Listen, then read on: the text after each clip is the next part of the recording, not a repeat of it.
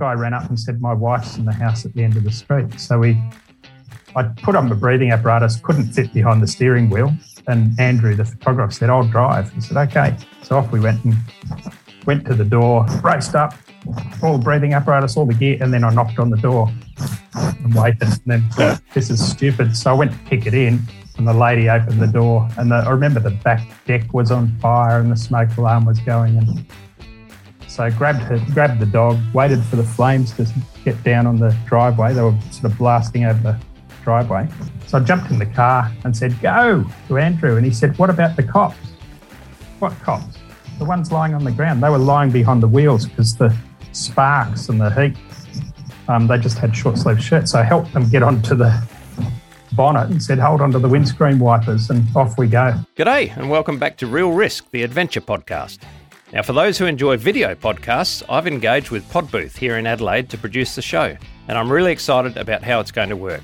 For those who listen in the car or on your daily walk, the audio files, of course, will still be available. My name's Richard Harris, and you might remember me from my involvement in the 2018 Thai Cave Rescue.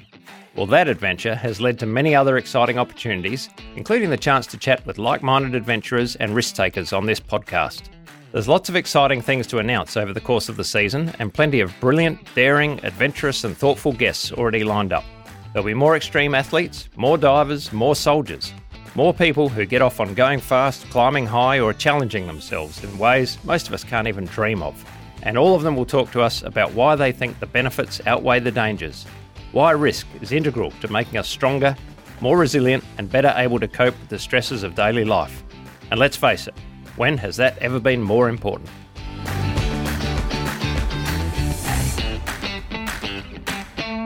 G'day, it's great to see you again. Season 3 is drawing to a close, and once again, it's been a great opportunity to talk to people from all walks of life who do amazing things. But only a few of them can claim to be literally trying to save the world. Today's guest is doing just that, fighting fire with fire. The topic is climate change. But don't groan or touch that dial, because this guy has dealt with the day-to-day impact of the impending disaster for the last 40 or more years.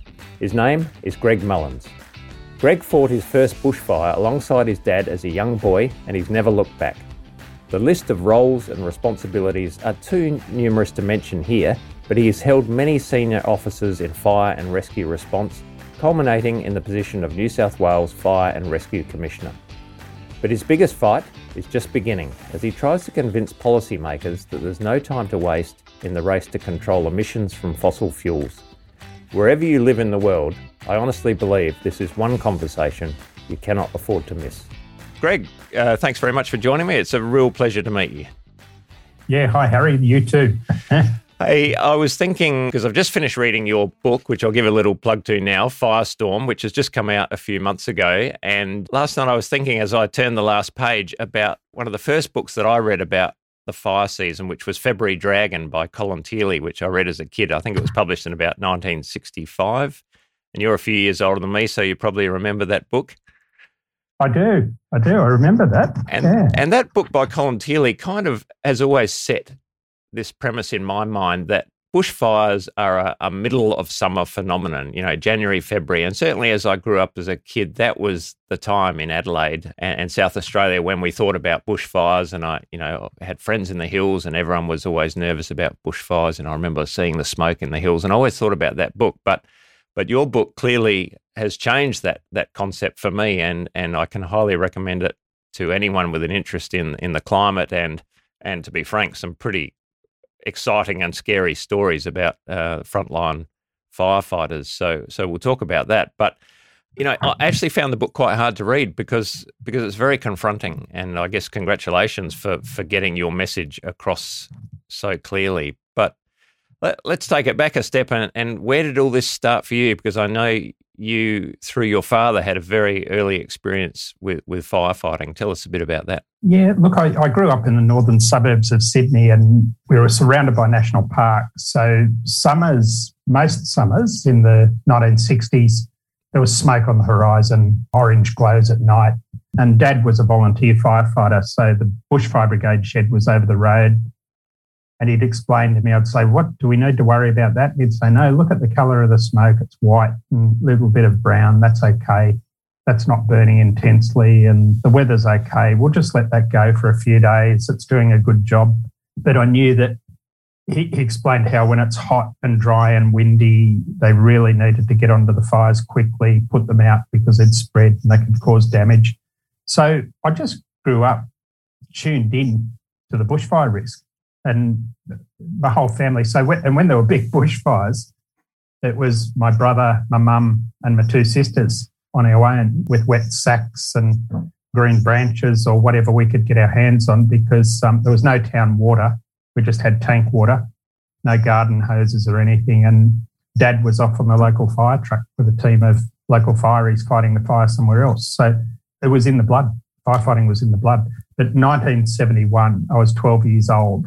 That was my first big fire. I recount that in the book. He just said, jump in the car, mate, come on. A friend of my brother's was on his own with his sister, teenage sister, and their home was about to be impacted by a big fire that had jumped a creek in the national park and wasn't supposed to be where it was, and all the fire trucks were on the other side of the world, basically. They were going to take too long to get there. So, yeah, I was hooked from an early age. I found it so interesting, scary, but just really interesting. I mean, that sort of obsession from an early age, you could have gone either way. I guess you could have become an arsonist, but glad you used your powers for good, not evil. Look, if you flick to the back of the book, I do apologise again to my sisters. I think I must have been about 4, and my sisters were at school, and I found a box of matches, and they'd built a cubby house, and when they got home... Oh, good, you got that out of your system early. Yeah. So that scared the hell out of me. And I just remember the flames up in the trees and wow, my mum throwing buckets of water on it. And I was not a very popular brother. Well, what about your dad? What did your old man think about that? Dad was just this calm, not placid, very decisive sort of guy, but he trained generations of firefighters because his leadership skills, later I studied this at uni, what makes a good military commander or emergency services commander, and Dad just had it all. He just, the worse the situation got, the calmer he got. And I remember him sitting me down and just looking me in the eye and saying, what happened then? Why did you do that? What do you think could have happened? And, could have ended up really bad. And I just thought, oh, yeah. And so he taught me, rather than admonishing me or whatever, it was, and I thought, I don't ever want to do that again. Yeah, it sounds like he handled that very well and left an indelible lesson upon you. So that's great. Yeah. What did he do for a living? So Dad, he was in the Air Force during World War II. So he flew in Catalina flying boats, and he was what was he, an air fitter 2E or something? He was a flight mechanic and a gunner. He had to crawl down a tunnel at the back and with a machine gun, so he was a little bit deaf. After the war, they retrained people when they came back, and he retrained as a carpenter. And look, he was a very smart man. I think he would have liked to have been a doctor like you, but just kept studying and became a clerk of works. Then he was teaching that at TAFE as well as building things during the day as a builder. But he ended up running half of the New South Wales Department of Public Works. He was a senior works supervisor for half of New South Wales and built lots of high schools, primary schools. And interestingly, some of those schools that he built, my mum later taught at. She was a school teacher. So a very practical guy, and just nothing was a worry. It was, and I realise now, I look back at, in my 60s and, I see a lot of my dad in me. I know other people have said that, but I never did. But I realise he just instilled in me. I remember he had this favourite saying, if something's really hard to do, it'll take a long time. If it's impossible, it'll take a little while longer. And that was his sort of attitude to life. Yeah. Nothing was too hard. What I find fascinating about talking about your father in the book is his understanding of the bush and nature and the way he observed things and how that helped him with his understanding of fires. And I think, like the Indigenous people of Australia, who obviously have a much greater level of understanding again, but that knowledge seems to have given him that kind of edge in terms of understanding and predicting what was going to happen. It seems like he imparted a lot of that to you as well. Yeah, so every year I'd sneak into discussions with the old timers locally who knew everything about fires, and Dad had a particular affinity with this guy called Len Rhodes, who, interesting character, had no teeth, and he'd sit there and suck his gums and just look at things, and he'd get gum leaves and light them and hold them upside down and go, But they'd talk about what the fire season was going to do, and Dad would take me out in the bush. Well, Mum and Dad. Mum knew the botanical name of every plant in the bush and what the weeds were. We'd be pulling out weeds when we went bushwalking, what the animals did, a lot of Aboriginal history. But Dad would point out when certain trees were flowering and say, look, that's about a month early. That's not a good sign. That means we're probably going to have a hot summer. He'd watch ants and say, well, look, they're all heading for high ground. It's going to rain within the next 5 days. And it always would. There was a bird he called the rain bird.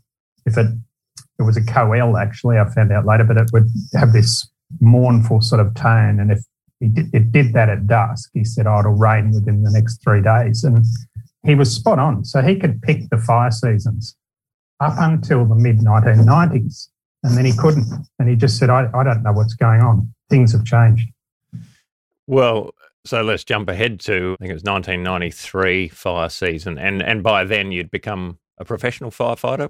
Actually, just tell us about that. What was the point that you decided to take this interest from being a young volunteer fiery into a career? Well, I that first fire in 1971, I was 12 years old, and the local brigade that Dad was in, Terry Hills, which was over the road, they wouldn't take anyone until they were 16. But down the road, a small suburb, Duffy's Forest, not a lot of people lived there. And my brother said to me at the time, yeah, well, they'll take anyone, so they'll even take you. And they did at 13. So I became a volunteer at 13. When I was 16, I transferred to Terry Hills with Dad. We fought a lot of fires together, but going through high school, coming up to the high school certificate, was do I go and do... I was actually going to do marine biology at uni or forestry, but no, I wanted to be a firefighter. So I applied straight after my high school certificate exam. I applied for the full-time fire brigade, March 1971, 31st of March 78, sorry. I walked into the fire brigade training college and became a full-time firefighter. So for the next 39 years, that's what I did. And that was the equivalent. Was that the equivalent of South Australia's MFS, the Metropolitan Fire Service? Yeah, Metropolitan Fire Service, but a bit different. MFS is mainly Adelaide.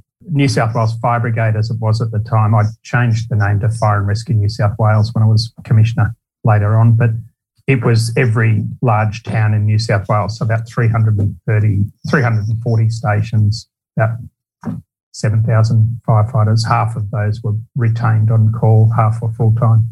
So it's about the fourth biggest urban fire service in the world. So then we sort of march forward to 1993, and you mentioned that was the first time that your old man said something's different.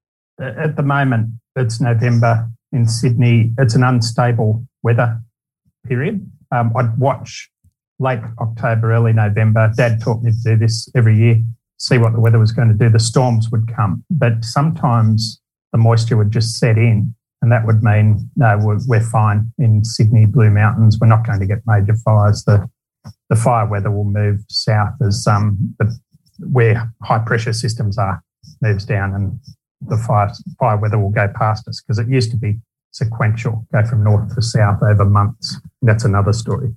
But this particular year, 1993, we had heavy rain in November, and we'd been getting some fires from August. Nothing too bad, but they were being problematic to round up, and there was a whole lot going on there. I could talk about the Haynes Index, unstable atmosphere and everything, which we didn't really understand back then, but there was stuff going on climatically that wasn't within our knowledge base at the time. We moved on. I went on holidays over Christmas. We were away camping in Gloucester Tops, north of Newcastle, but then all of a sudden it stopped raining, early December. And looking back now, it wasn't in the literature in those days, but we had a flash drought. So very high temperatures, the high evaporation rates, rather than a long-term build-up to drought.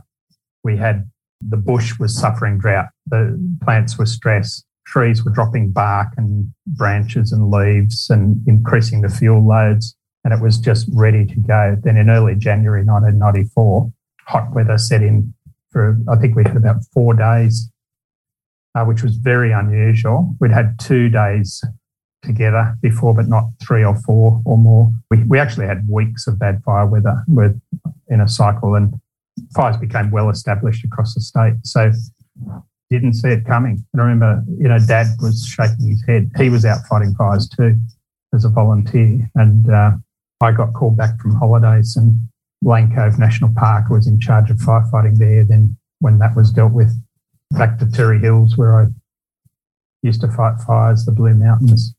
So it was a big year. So in the book you talk about, I think you're a district officer driving around during those fires, kind of gaining intelligence and helping out where needed, and you went out to Macquarie Park. Just tell us the story about that day. Yeah, we thought we had this fire, so we pulled it up. But it's near Macquarie University, for those who don't know Sydney, northern suburbs, and it's quite inner city. So there's Lane Cove National Park is a river valley, a ribbon of bush that runs through suburbia to within about 5 kilometres of 6 or 7 kilometres of the city centre. And this fire, the northwesterly wind was driving it through the river valley. So houses, thousands, hundreds of houses perched above bushland. So it had been burning all day. We thought we had it rounded up, and then all of a sudden the wind just became gale force, and a radio message said, look, the fire's broken out behind you. We'd dealt with a big outbreak and cut it off. Looked behind me, black smoke, and I thought, here we go. Headed there. They'd just taken 10 fire engines off me to send north to the Central Coast, where they were also losing homes. And I just didn't have enough fire trucks. But then saw some yellow ones on the side of the road, thought, that's odd. They were from Canberra, and said, follow me. We didn't have radio communication, but pulled up at a block of units. There was a 3-storey block of units, and one of the ground floor units was well ablaze. No fire trucks. I was on my own in my command car, and then 3 fire trucks turned up. Thank you, God. And an old friend, actually, he retired last week, Jim Hamilton. He retired as Deputy Commissioner of Fire and Rescue.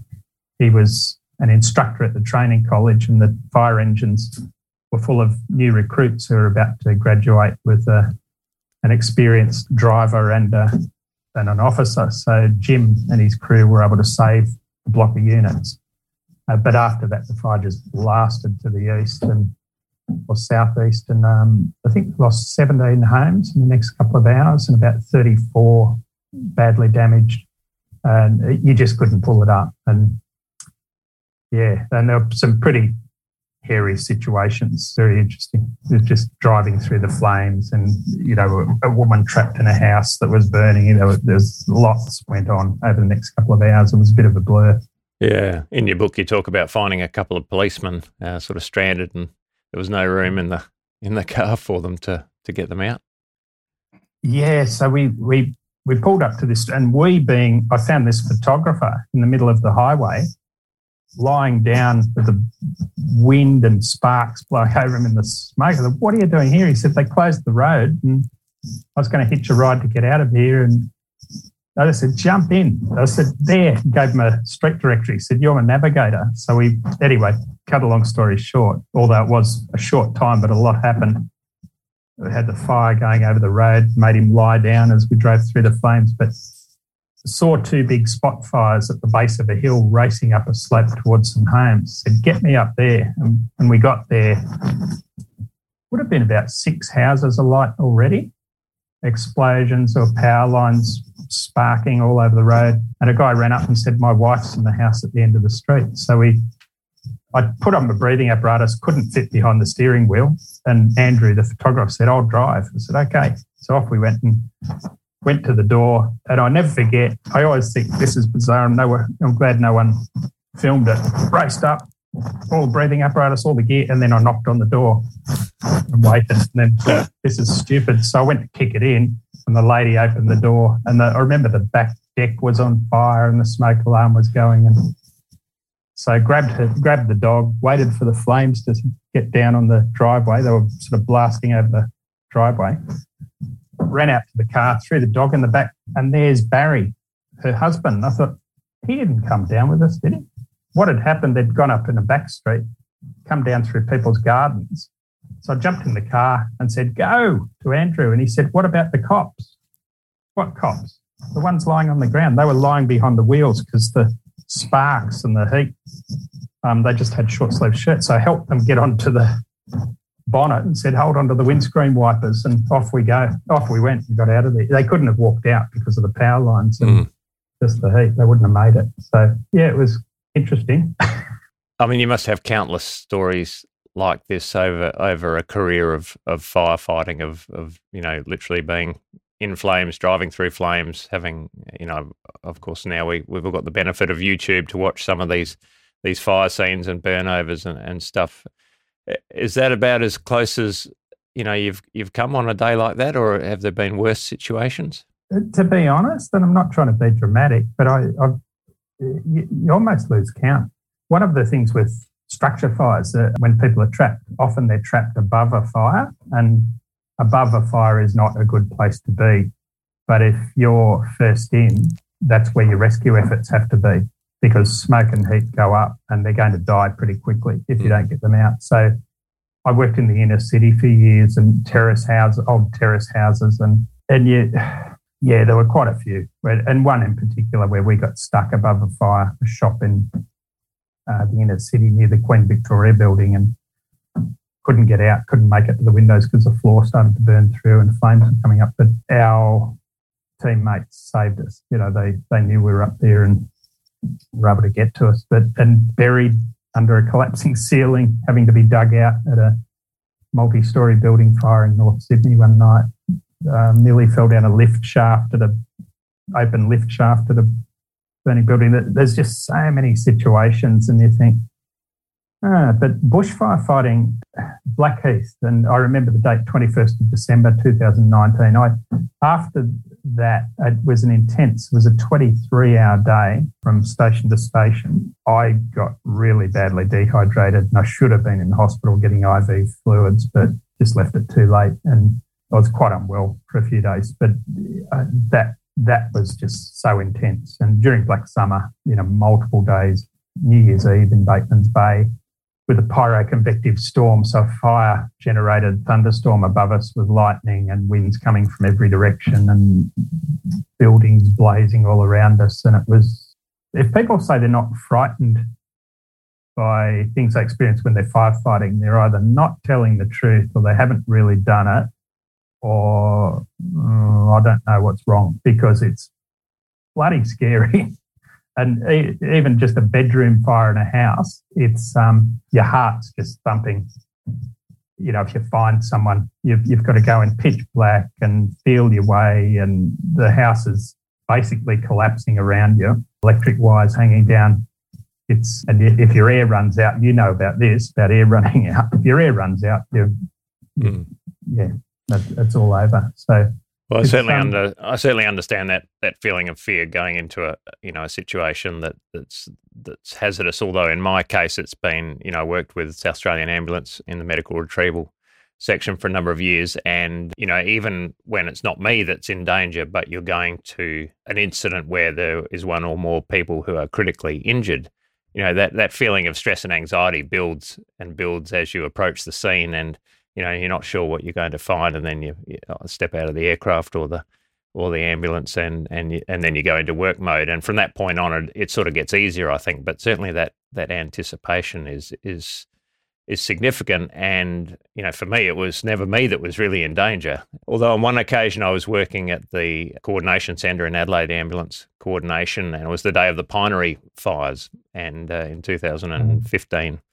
And that was my first experience of having to coordinate and send other people into danger. And actually, I found that extremely stressful. From inexperience, clearly, in working in a fire situation, being fed these fire ground maps from the CFS person in the incident management room, and then trying to work out without really any training specifically in that, to where it was safe to send retrieval teams because there had been some bad injuries and a couple of fatalities on that day. So I was reflecting on that again as I read your book and thinking about the roles that you and others serve, and that feeling like an army or a military commander sending people into danger. I think in some ways that's far more stressful and maybe takes more of a toll perhaps than going to dangerous situations yourself. What are your thoughts on that? Look, to be honest, Harry, that's one of the main reasons I retired quite early. I'd been commissioner for almost 14 years. I was 57. I could have gone on. My contract had years to run, but I just knew time was up, because my pager would go off at 2 a.m. and my heart would jump and I'd think, no, please don't, not one of my guys or girls, because we'd lost some people in previous years. A wall collapse at a pub fire in the west of New South Wales, a few other situations, and every injury and death of a firefighter, hits the command team really hard. And I got to say, the person at the top probably hits them the hardest. I felt responsible for every single one of my second family, and I didn't really want that responsibility anymore. So I left and became a volunteer firefighter, and now I'm back in a sort of volunteer command role. But go figure, that's what I do, I suppose. Yeah. Well, leaders lead, and I'm sure they're lucky to have you still. Oh, look, it's great, and they're all.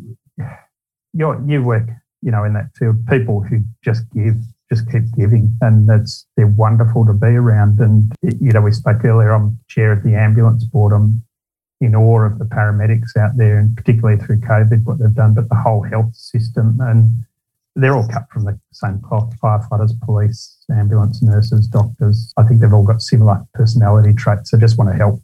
Now, I'm jumping around a bit with these significant fires that are kind of following. You mentioned pyroconvective storms, and just want to talk a little bit about the Canberra fires in 2003, because I understand that's the first time this phenomenon became recognised. Well, look, no, it was recognised as a thing. And so my dad had talked about 1939, the heat wave in January 1939, and as a teenager in central west New South Wales, he fought fires during that heat wave, which scorched Victoria, South Australia, New South Wales, massive bushfires. But he talked about seeing the smoke column turn into a thunderhead and then lightning coming out, but no rain. And I thought, yeah, sure. And then I started reading, and in US literature, there was a bit about it, in the 1980s, I suppose. It was a very, very rare thing. Now, what happens is when the fire gets extremely intense, the convection column, so the heat coming from the flames,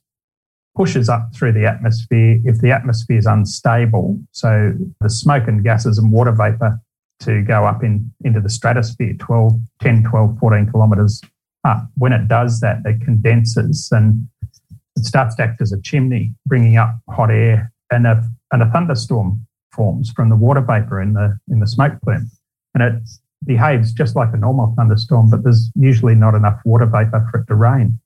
So you get downdrafts and violent wind squalls, just like a normal thunderstorm, and you get lightning, which can start new fires 20, 30 kilometres away. But if you're underneath it, it's bloody scary because the wind comes from every direction. So your normal risk assessment, you go, it's a westerly. We're going to expect a southerly change later on, so we better keep away from the northern flank. But all that goes out the window if you've got a pyroconvective storm. Canberra, what happened? There were three fires from memory, converged, and that when the plumes interacted, went into the stratosphere, brought down very strong winds from above that were very dry, and it started to twist, formed a fire tornado about 200 metres wide, snapped off large trees like toothpicks. There was just this devastation. It ripped roofs off houses, and then the sparks went in, set the houses alight. So we had 487 homes burned. 4 people lost their lives. Fire engines burnt. It was a catastrophe, and it made worldwide news because it was the first recorded major fire tornado, and there were winds of 200 kilometres per hour on the ground. That was unusual, but going forward, so Black Saturday 2009 in Victoria, King Lake, Victoria. I think 159 people died there under a pyroconvective storm. There was no escape. The winds coming from and a violent downburst as a storm collapsed. Between 1978 and 2018, there were 60 events in Australia. That's from the satellite record. Black Summer in 6 months, there were between 35 and 39. They're still looking at the satellite data. So 40 years, there were 60. In 6 months, we had nearly 40.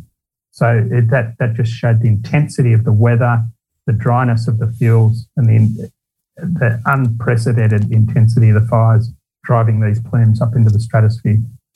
That tornado that forms, does that contain fire, or is it just wind, which might suck a bit of fire in occasionally, or is it just a thing like a flaming tornado?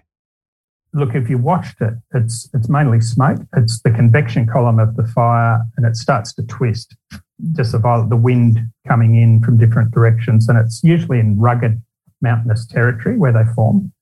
So it channels the winds.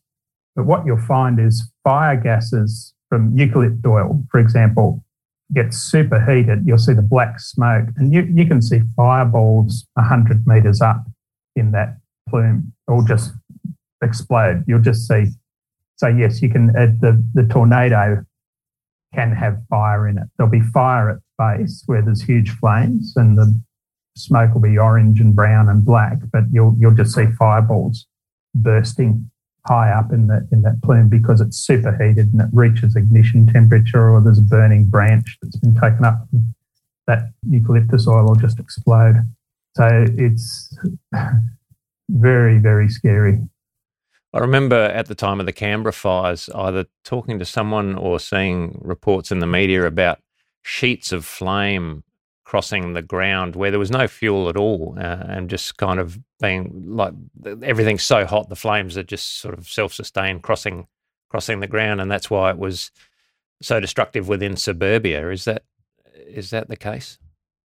Yeah, look, and this has been known since the 1950s on days of extreme fire danger, and now we've got we changed the fire danger rating system after the 2009 fires to put in catastrophic, which is off the scale.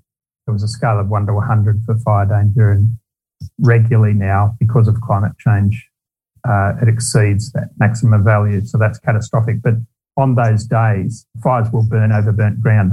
Every bit of organic matter in the soil will burn. People's lawns will burn, their gardens will burn, and fire will keep going for about 100 metres without any fuel if they're wind-driven like that in extreme hot, dry conditions. And ahead of that is a wave of burning hot sparks and embers and burning twigs, branches, leaves. So it'll start new spot fires further ahead anyway. So that's why it's so difficult. Our traditional tools of hazard reduction aren't as effective in those worst years and on those worst days anymore. And we've always known that, but the number of days of extreme fire danger in the past were far less than we get now. We're going to go on to talk about, your next big fight, which is more of a political one, and the discussion of climate change and the effect on the fire seasons. And personally, I feel like that's the most courageous part of your career, because I think, putting yourself in harm's way is one thing, but putting your reputation on the line is in a way far more difficult. But before we do that, let's just have a talk about the 2019-2020 Black Summer, which of course is very much still in our memories, and those images of the fire maps on the news from October or November in 2019 until February. Just, it seemed like half the country, and in South Australia's case, literally half of Kangaroo Island on fire. And we all know someone, I think, that's been affected by these fires. Just tell us about that summer. So, look, we had a near miss in 2018. I don't think Queenslanders or Tasmanians would like me saying near miss, because they had devastating fires that went for months. But New South Wales, we started in August. There were homes being lost in early August. And luckily, we got to that October-November period and the rain came in, storms came in, and it stayed fairly damp, but on the east coast. And that saved us. We were able to provide firefighters to Queensland and Tasmania. it was pretty obvious to former and existing fire chiefs that 2019 could be the big year because drought had set in. And fires actually started in Queensland and New South Wales in July. So in winter, that's unprecedented. So the first big fire of the season was near Port Macquarie, and it was a dried out swamp because of the drought. The peat was burning, and every day that it was hot and windy, fire would pop up, set the scrub on the top of light, and off it would go. And that wasn't able to be put out until it rained months later in 2020. But then the Northern Tablelands caught alight, southeast Queensland, southwest Queensland, or southern Queensland, Mackay, up as far as Mackay. Subtropical rainforest was burning by August. September, we had fire in northern New South Wales higher than anything that had ever been experienced, even in high summer in those spots. So before the start of the official bushfire season on 1st of October, it exceeded the historical worst fire weather ever recorded, and homes were being lost. So it was way into catastrophic and extreme and catastrophic up in that northern area. So it just built from there. And we ended up with a situation where every state and territory was simultaneously burning.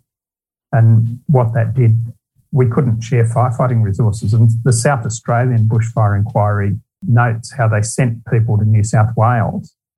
And so some of their senior command people who could have been used at home. So you had the Cuddly Creek and then Kangaroo Island and other fires. And so their resources were depleted. And when they asked for interstate help, nobody could send any help because, hundreds, thousands of homes were burning in Victoria, New South Wales, Queensland. So there was just no help available. And that's our new reality. Our whole operational doctrine about sharing resources, not just in Australia, but internationally. The large aircraft we use come from California, Canada, and their fire seasons overlap with ours now, which because we're getting longer fire seasons because it's hotter and drier. So it was before these fires started and you just retired and you were increasingly concerned and knowledgeable because you'd done overseas training and fellowships looking at fire grounds all around the world and learning from other countries that the fire situations there were increasingly worrying, the same as that people here were talking about. And I think it was in 2019, before this fire season, that you formed this group, the Emergency Leaders for Climate Action. Tell us about that group. Yeah, so look, I was approached in 2018 by the Climate Council of Australia. They asked me if I'd become a counsellor because they had people with different areas of expertise, and they wanted somebody who knew about bushfires and natural disasters. And I'd been a member of the New South Wales government's climate change committee since 2007 for about 10 years.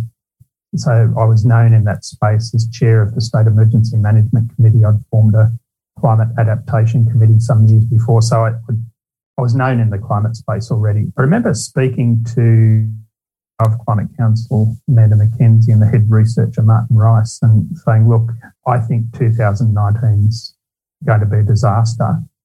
And I've got this idea about forming a group of former fire chiefs to try and draw attention to it and try and get something done. What do you think? So they gave a bit of advice. I started ringing around. In a very short period, I had 23 former chiefs and deputy chiefs of every fire service in Australia, urban and rural, number of forestry and national parks fire. Cumulatively, I don't know, maybe 1,000 years of experience. And each and every one of them said the same thing. They've just watched over their long careers things get worse and worse. And some of the SES commissioners were saying, look, floods are getting worse. And, the simple physics there is that for 1 degree temperature rise, the atmosphere holds 7% more moisture, which in itself is a greenhouse gas has a greenhouse effect as well. But it means the downpours are more violent, so you get flash flooding. The weather patterns have changed, so you don't get the gentle rain over winter. Winter rains, huge reductions, but you get these violent downpours, more violent cyclones and storms. So they all signed up. We tried to tell the Prime Minister in April and May 2019, but history records how well that went. Yeah, well, and this is really well outlined in the book, your efforts and your attempts to warn the government about what was potentially on the horizon. And sadly, you were right. And I'm sure no one was more disappointed than you guys were that your prophecies were correct. But it made me think, and you talk about this, about the tradition of resource sharing that you've mentioned, but also with, overseas firefighters like the United States. And, we had been sending firefighters to California, I think, and vice versa. And you talked about the aircraft that we were getting over from the States. And now, as their fire season is overlapping with ours, you're saying that we can't, take those resources or send ours. Actually, we're even seeing that in the pandemic at the moment, whether this is sort of, seems like the Federation's actually not working very well for us during these periods, is it? Because, we don't even want to send you guys vaccinations when New South Wales was in the depth of the pandemic because, we're scared that we're not going to have enough for ourselves. And, the states have suddenly become almost opponents through necessity in a way, and that sense of collaboration is being lost, which I think, is quite sad on a number of levels. But, it's every man for himself at the moment. And a lot of this has been driven by the virus or by the climate. So I've gone off track a bit there, but it is a disturbing trend for so many reasons. You talk to the government about, the need for more resources like aircraft and so forth, but that seemed to fall on deaf ears. Yeah, look, and that was bizarre because it was such an easy fix. It was a minuscule amount of money that the existing fire chiefs were asking for. And look, they after the 2016 fires in Tasmania, areas that had never burned in history for millions of years burned because they've dried out. The wet rainforests, the highlands, the World Heritage Area are always damp, and so huge fires through there. So they needed more firefighting aircraft. And so there was a Senate inquiry which recommended that Australia have its own capability because of this overlap. The government just rejected that. So the fire chiefs, the Peak Council for Fire Authorities in Australia and New Zealand, put a detailed business case to the government in 2018, pleading for just $11 million more so that they could lease some large aircraft for a bit longer and a couple of extra.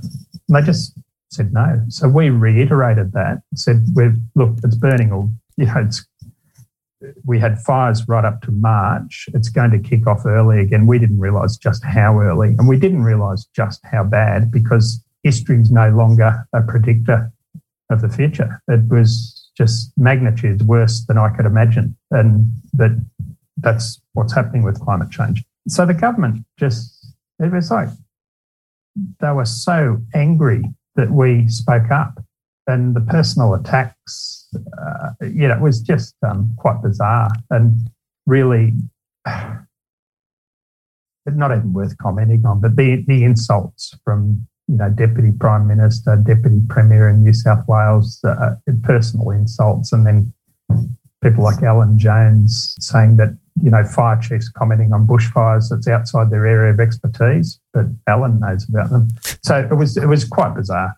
And we just kept on doing what we were doing and trying to be reasonable and work with the government and give them the opportunity to speak. And eventually, because the media pressure got too much, they met with us in December 2019, but it was too late. And it was very obvious. They had a press conference while we were still in Parliament House to tell everybody that they'd met with the former fire chiefs. And it was just we ticked that box and the Prime Minister would not go near us. Well, I know they're all also saying, which is a very effective strategy, to say, well, why do we want to talk to these, has-beens when we're in constant communication with the current, leaders in emergency services? And that's a very effective way of kind of putting you back in your box, isn't it? Yeah, if it's true. In my book, I talk about some freedom of information requests that we put in after the Prime Minister said exactly that. He was asked on ABC radio, why won't you meet with Greg Mullins and the former chiefs? He said, because we've met with them. We're getting the same advice. That was interesting because we're in constant contact with the existing chiefs, and everyone said, well, we didn't meet with him back in April, or no, there's been no meetings. So the Freedom of Information request was for diary entries, briefing notes, attendance lists, and of course it came back saying no such records could be found. He also said that's why we put the extra money in towards the aircraft. And so the other FOI was about, well, how much and when, and there was no information on file with that either. You know, you could argue some agencies like Emergency Management Australia were in contact with the fire services, and they were. But the briefings, the Royal Commission found, you know, the information wasn't getting to the top. The National Crisis Committee only met twice, I think in November and then in January. So there was no sense of urgency in Canberra, and it was all it's a states and territories problem. But this was a national disaster. Your request or recommendation was for an $11 million spend to get some more aircraft over. What do you think the fires cost the economy and the country?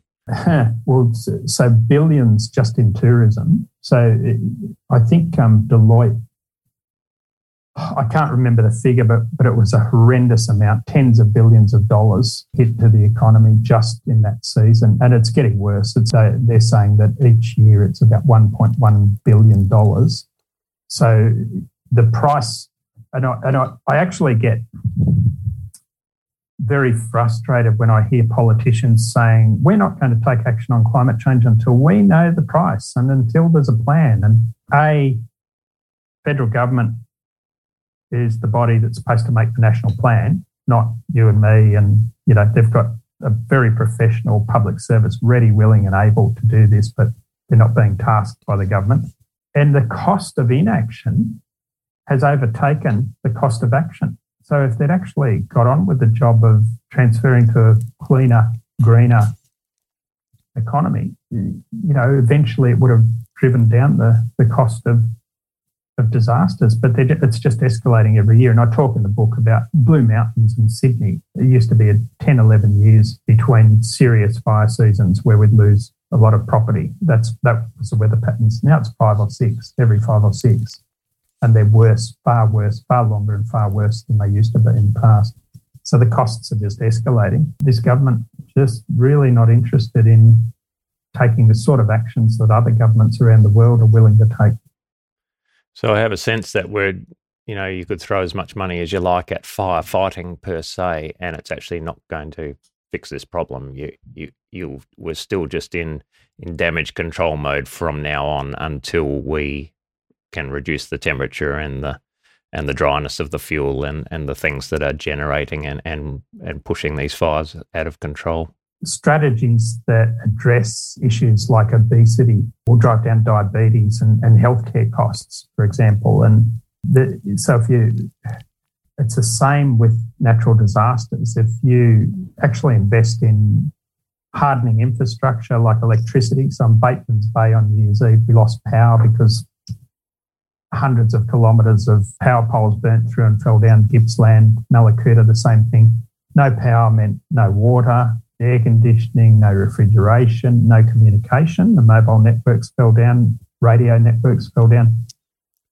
It's so vulnerable. So investing in resilience and it can really pay off a lot. So, you know, and I say in my book, and it might sound strange coming from a firefighter who's a former fire chief, we need to invest in response, but at some stage it just becomes wasted money.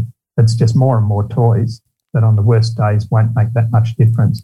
We need to subsidise people to build homes above the current standards. Current standards, bushfire-prone areas need to be reworked because fire conditions we experienced were so much worse than anything in the past. There's just so much to be done out there. I could go, talk for an hour about all the different things need to be done. Local refuges for people to go to in small towns.